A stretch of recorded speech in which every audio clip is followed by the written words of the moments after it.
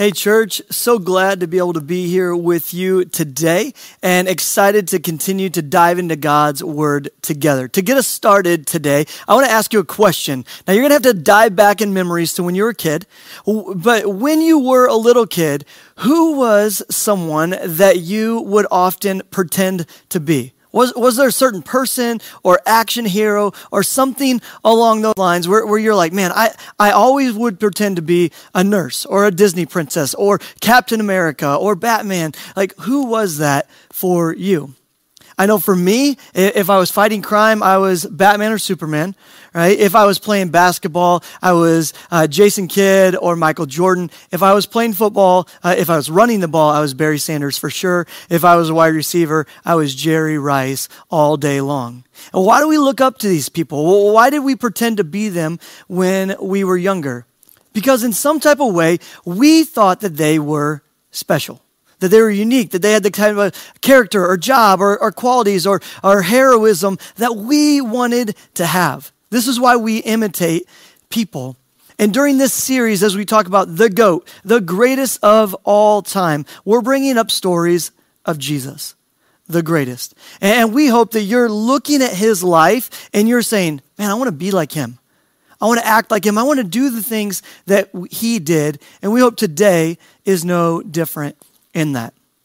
You know, a song that was put out about 21 years ago was a song by Kenny Rogers called The Greatest. And it depicts this so well of a little boy who was pretending to be the greatest baseball player of all time. The greatest baseball player of all time. And with this young man, the song goes like this. He's walking out into a field. He's got his baseball bat and baseball, and he says, I am the greatest there has ever been. And the ball goes up and the ball comes down. He swings the bat all the way around. And in that moment when he swings, you just think he's going to hit it. But no, strike one. But then he keeps singing. He throws the ball up. He's like, I am the greatest there has ever been. The ball goes up. The ball comes down. He swings the bat all the way around. He misses again, right? And then you're drawn into the song at this point. It's the last pitch, right? And he starts singing again. I am the greatest there has ever been. And the ball goes up and the ball comes down. Swings the bat all the way around. That's strike three. And when you hear this, you're just like, no, that's not what it's supposed to be like. He was supposed to hit the ball. And it says that his mom calls him in to dinner. And I, in my mind's eye, can just picture him like dragging the bat, his head down. But it doesn't go that way. He starts to sing again. I am the greatest there has ever been. But even I didn't know I could pitch that good. Right? You hear this and you're like, oh, that's awesome. Like this perspective of his failure in that moment, him feeling like I am the greatest still. He couldn't pitch that good.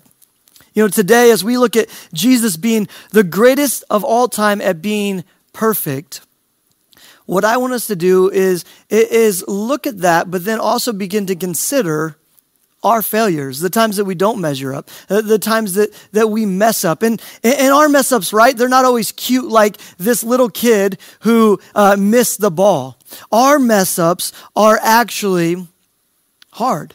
It's failures where we fail other people and we sin before God. And my question is, have you stopped long enough lately and looked at the times that you haven't been perfect, right? They happen a lot. And have you stopped and said, I want to be serious about that. I want to be serious about being perfect just like Jesus was perfect. Now, we need to talk about this word perfect for a moment. Because I think in our 21st century culture, we hear the word perfect and immediately our mind goes to, you got to look a certain way, dress a certain way, drive the right kind of car. Like this is the image of perfect that we've put up for people. And that is not the cheap version of perfect that we're talking about here today. We are talking about how Jesus was perfect and sinless. His insights, he had never done wrong before God. Now that is what perfect looks like. And that is the perfection that we're trying to get to in our lives. Jesus was perfect.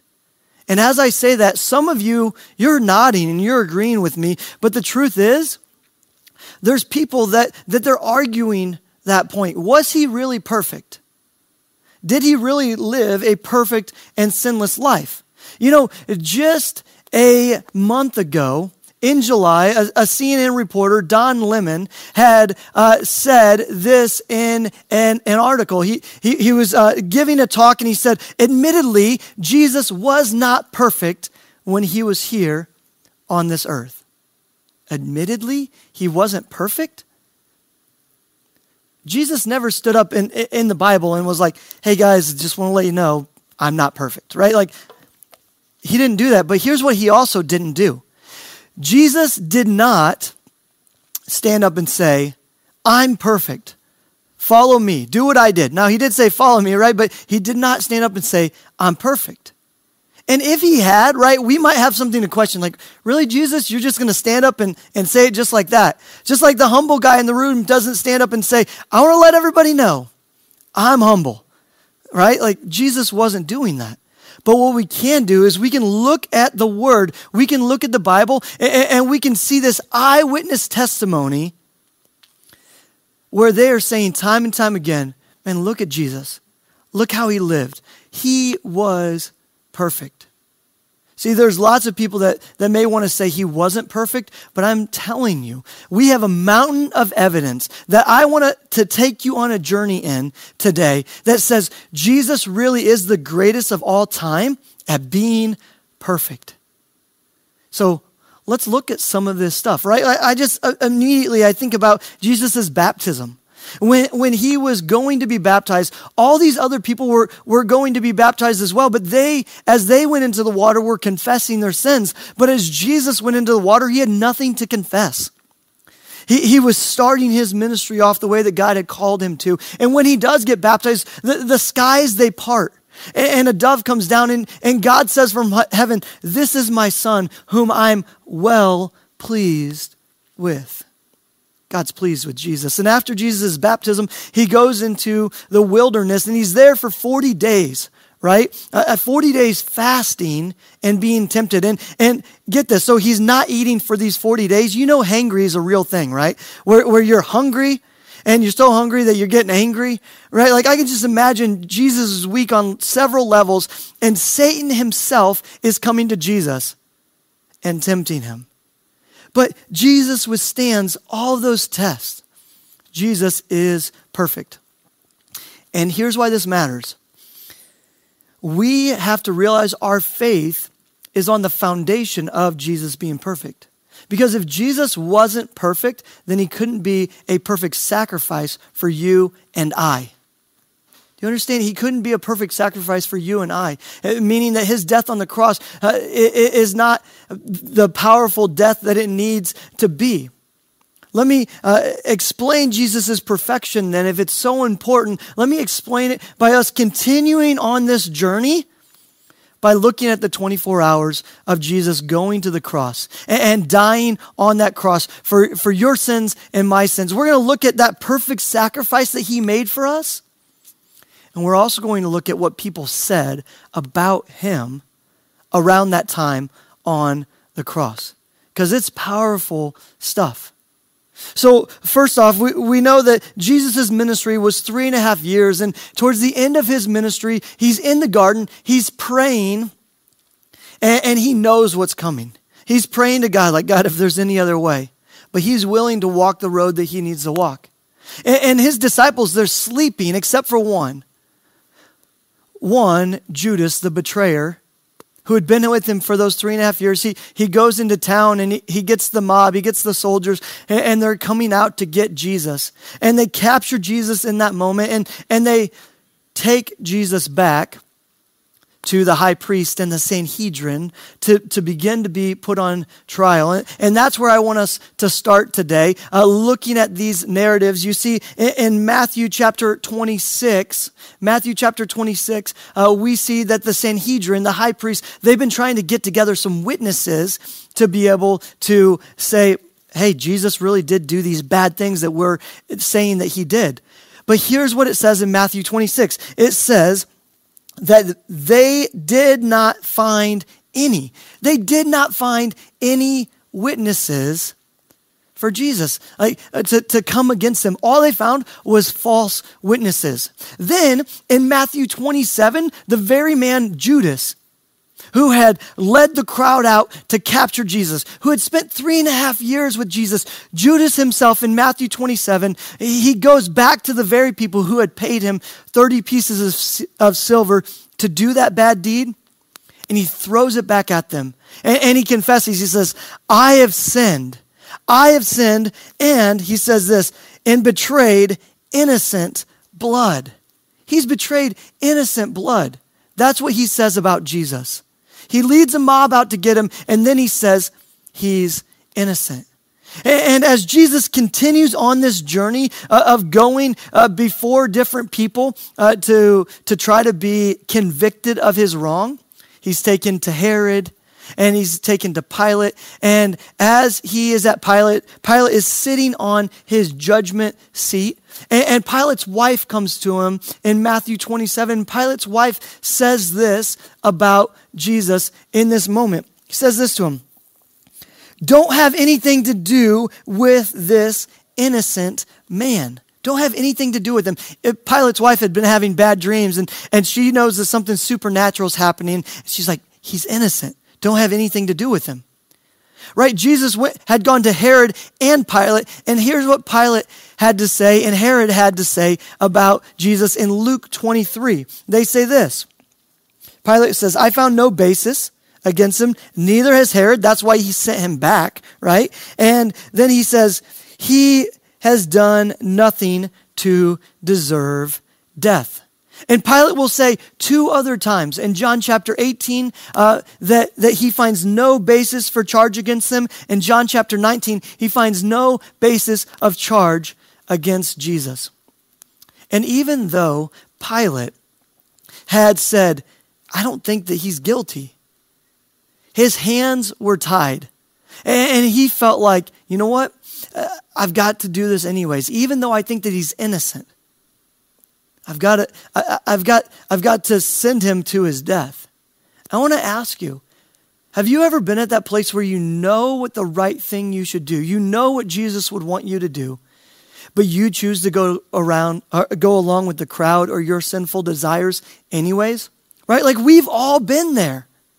Right? This is the sin in our lives. This is the temptation that comes after us. This is the temptation that we give into. And in this moment, Pilate sends Jesus to his death. Jesus is meant to carry his cross. He's bloodied from being beaten and whipped. And he carries the cross where he will be laid on that cross, crucified by being nailed to it and hung on that cross. And in Luke 23, we see once again that the thief on the cross who's hanging next to Jesus says to him this. He says, that they have gotten what they've deserved, are punished justly, but this man has done nothing wrong. This man's done nothing wrong. Even the thief saw it. But maybe the cherry on top of all this, the person who for me, when he says this, I'm like, wow, he must have realized who Jesus really was the centurion in Luke 23. Now, a Roman centurion, this means that he was in charge of 100 soldiers. He was in charge of 100 Roman soldiers. This means that quite likely he was the one that was overseeing the whole crucifixion of Jesus. Imagine if that was part of your story. Yeah, I was the guy who kind of made it all happen, that Jesus would die. This guy stands before Jesus after it's all been done. He says this in Luke chapter 23. The centurion, seeing what had happened, praised God and said, surely this was a righteous man. That could also be deciphered as saying, surely this was an innocent man. And if this doesn't do it for you, hearing these eyewitness accounts from these people who saw Jesus and said, he's innocent, he's righteous, he didn't do anything wrong, then let's look at some of his closest followers. Peter, who was one of his inner 3 who spent time with him in some of the deepest moments, says in 1 Peter chapter 2, verse 22, this about Jesus. He committed no sin, and no deceit was found in his mouth. John says in 1 John 3:5 that no sin, or that in him is no sin. That's what his closest follower John says. And probably my favorite in the New Testament comes from Hebrews chapter 4. It says this about Jesus. For we do not have a high priest, aka Jesus, who is unable to empathize with our weaknesses. And here's why. Here's why he can empathize with us. But we have one who has been tempted in every way, just as we are. Yet he did not sin. That's who our Savior is. He was tempted just like you and I, yet he never sinned. People can say all they want that Jesus admittedly wasn't perfect, but he was. History tells us, history proves to us by the narrative of the Bible and these eyewitness accounts that Jesus truly was perfect. And that is awesome news. It's awesome news because Jesus wasn't only perfect, but that allowed him to be the perfect sacrifice for you and I, which is exactly what we needed. Exactly what we needed. By Jesus being the perfect goat, right? The greatest of all time of being perfect, he provided the perfect sacrifice. Let me explain it to you in this way about how he was the perfect sacrifice. I'll explain it by telling you a story of a goat, okay? Now, this isn't like the greatest of all time. This is an actual goat. And it's really actually a bull and two goats, which sounds like a bad joke, but it's from Leviticus chapter 16, and it's actually really serious. It's Leviticus chapter 16, and the high priest Aaron, we find out that once a year, there is this like somber time that happens. It's called the Day of Atonement. And on the Day of Atonement, it's the 10th day of the 7th month. All the Israelite people, they're reflecting on their sin from the previous year. They're thinking about the things that they've done wrong. And this is the day that they atone for it. Not by doing something themselves, but by something being sacrificed for them. And so the people, they'll fast during that day.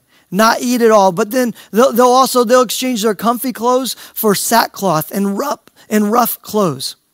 And the priest, the high priest, Aaron at that time, he would take a bull and he would kill this bull for the sins of the people that they unknowingly committed. And this is the one day out of the year that the high priest could go to the innermost parts of the temple, the Holy of Holies, where God resided at that time. And he would take the blood of this sacrifice into the innermost part. And with his hands, he would sprinkle it on the altar.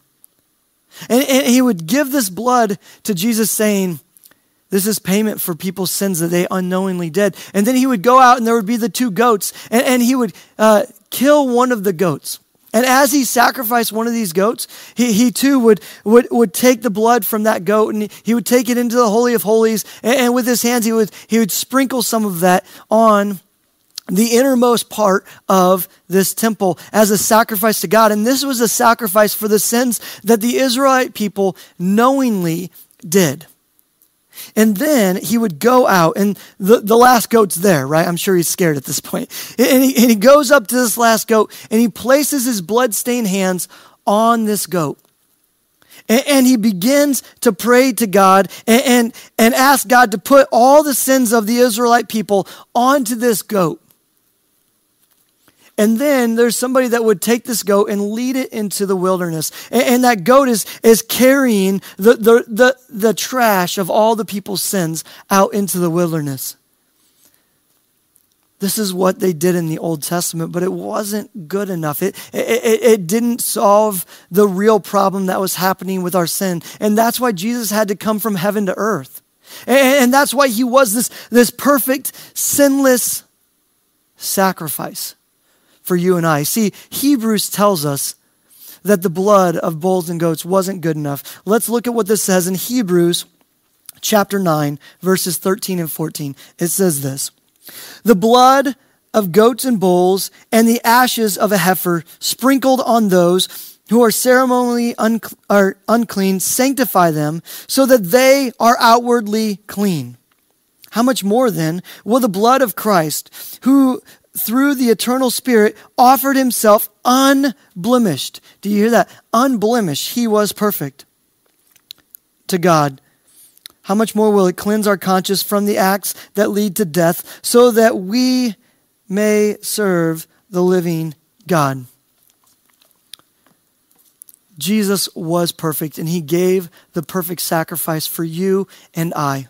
And when we see that example, just like when we were kids and we saw the example of some character, we wanted to act that out. When we see the example of Christ, who went to the greatest lengths ever for you and I, it should cause us to say, I want to be like that.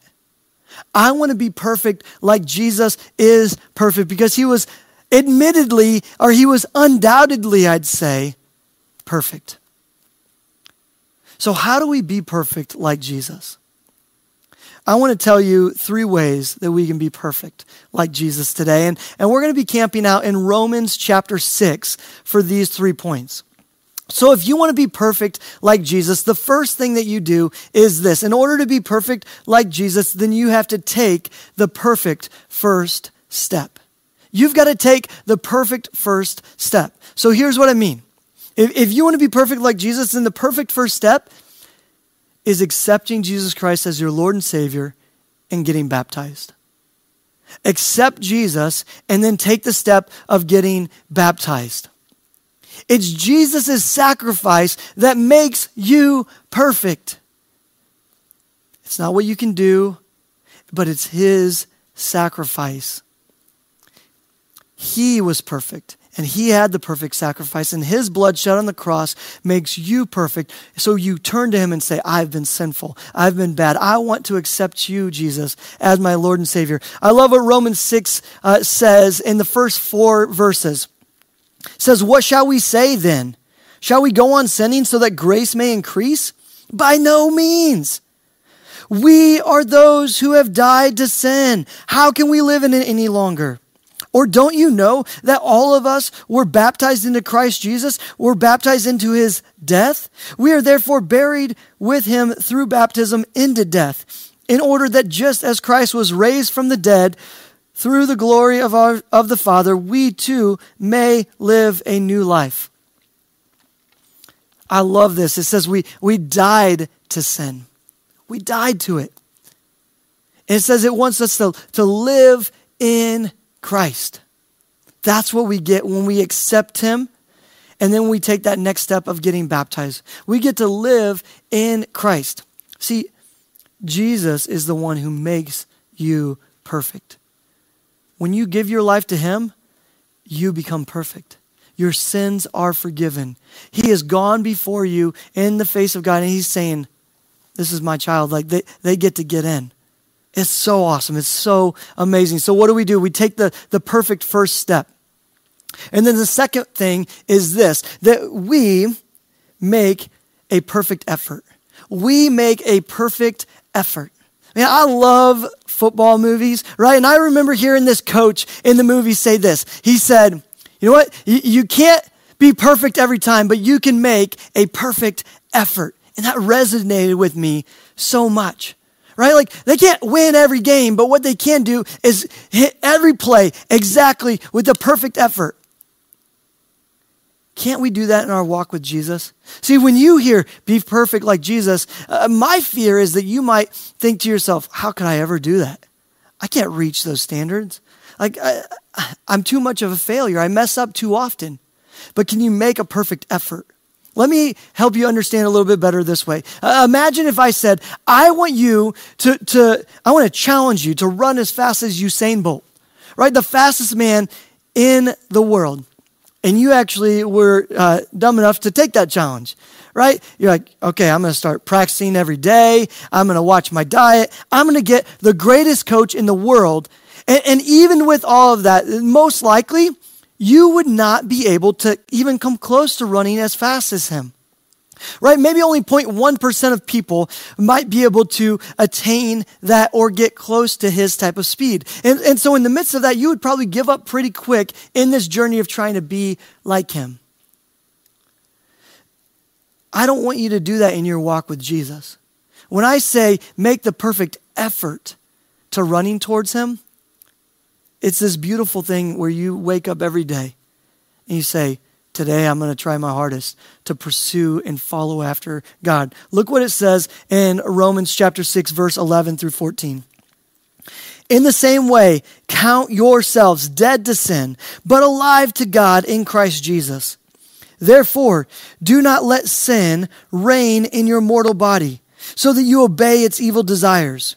Do not offer any part of yourself to sin as an instrument of wickedness, but rather offer yourself to God as those who have been brought from death to life, and offer every part of yourself to him as an instrument of righteousness.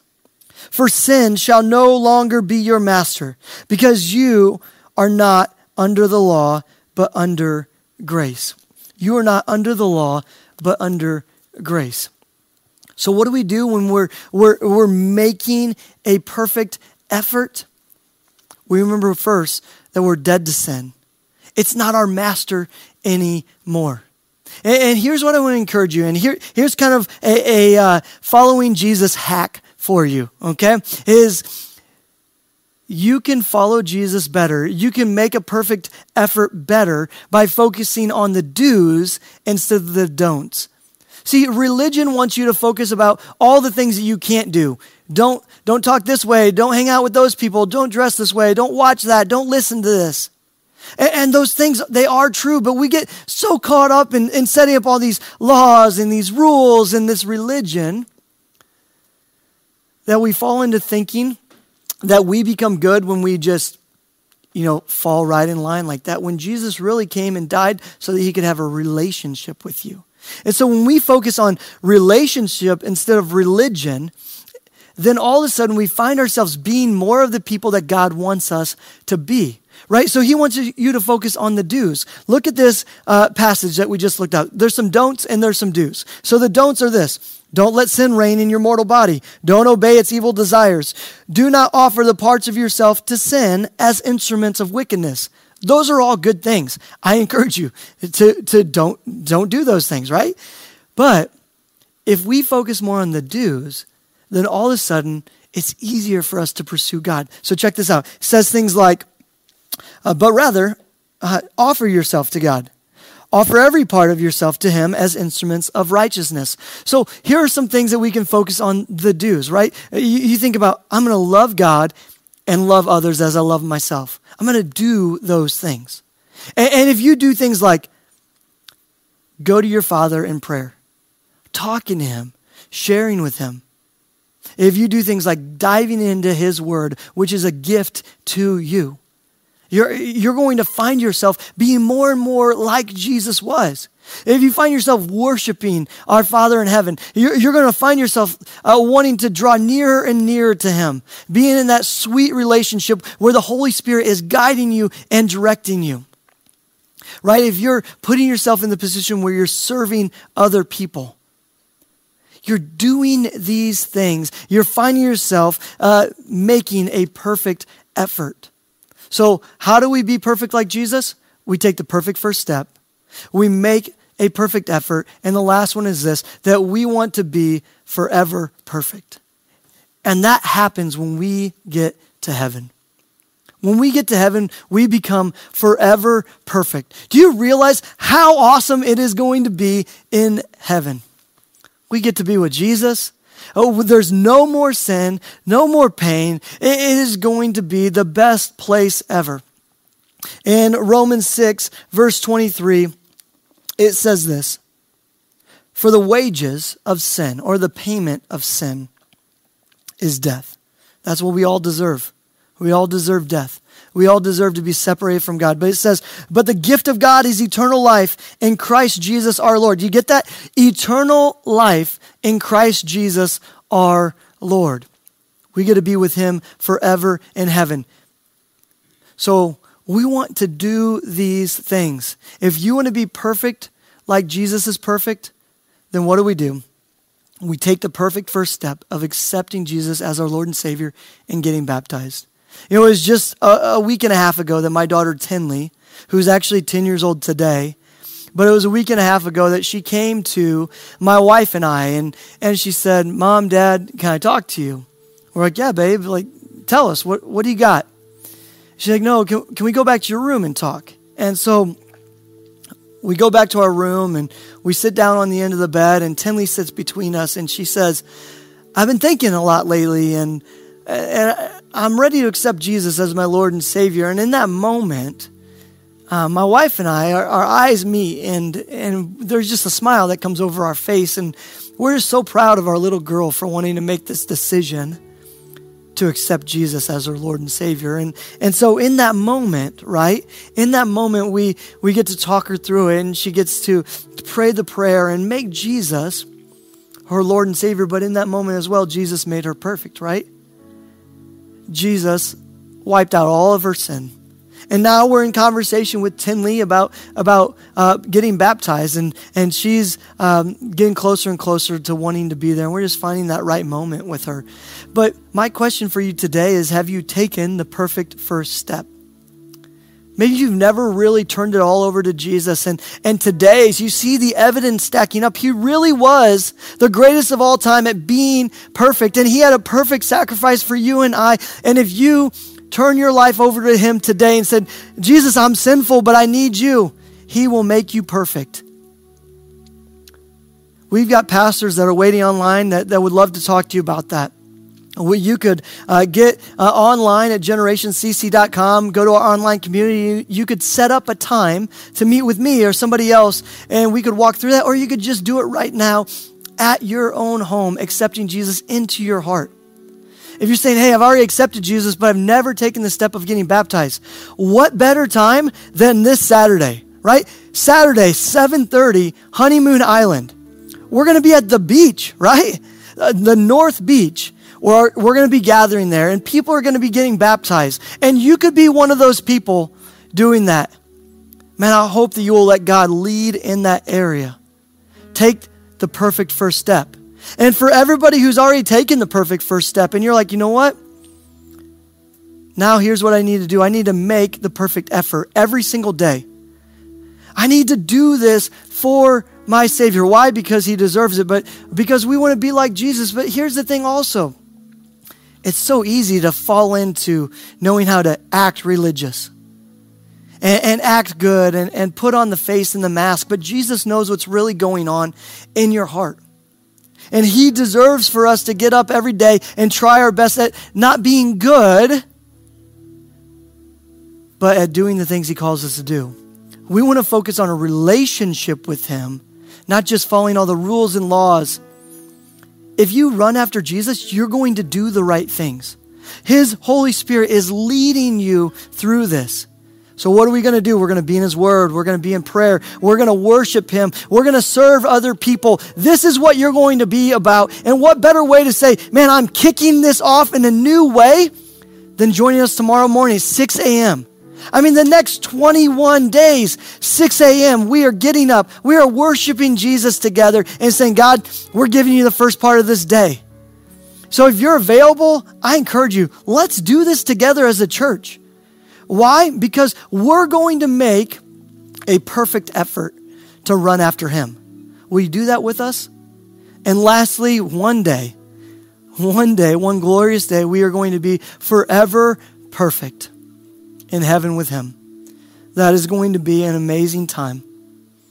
And we're going to be up there together sometime, right? And we're going to get to be able to be with our Savior, just having an absolute blast. We're not going to worry about sin or temptation or pain or coronavirus.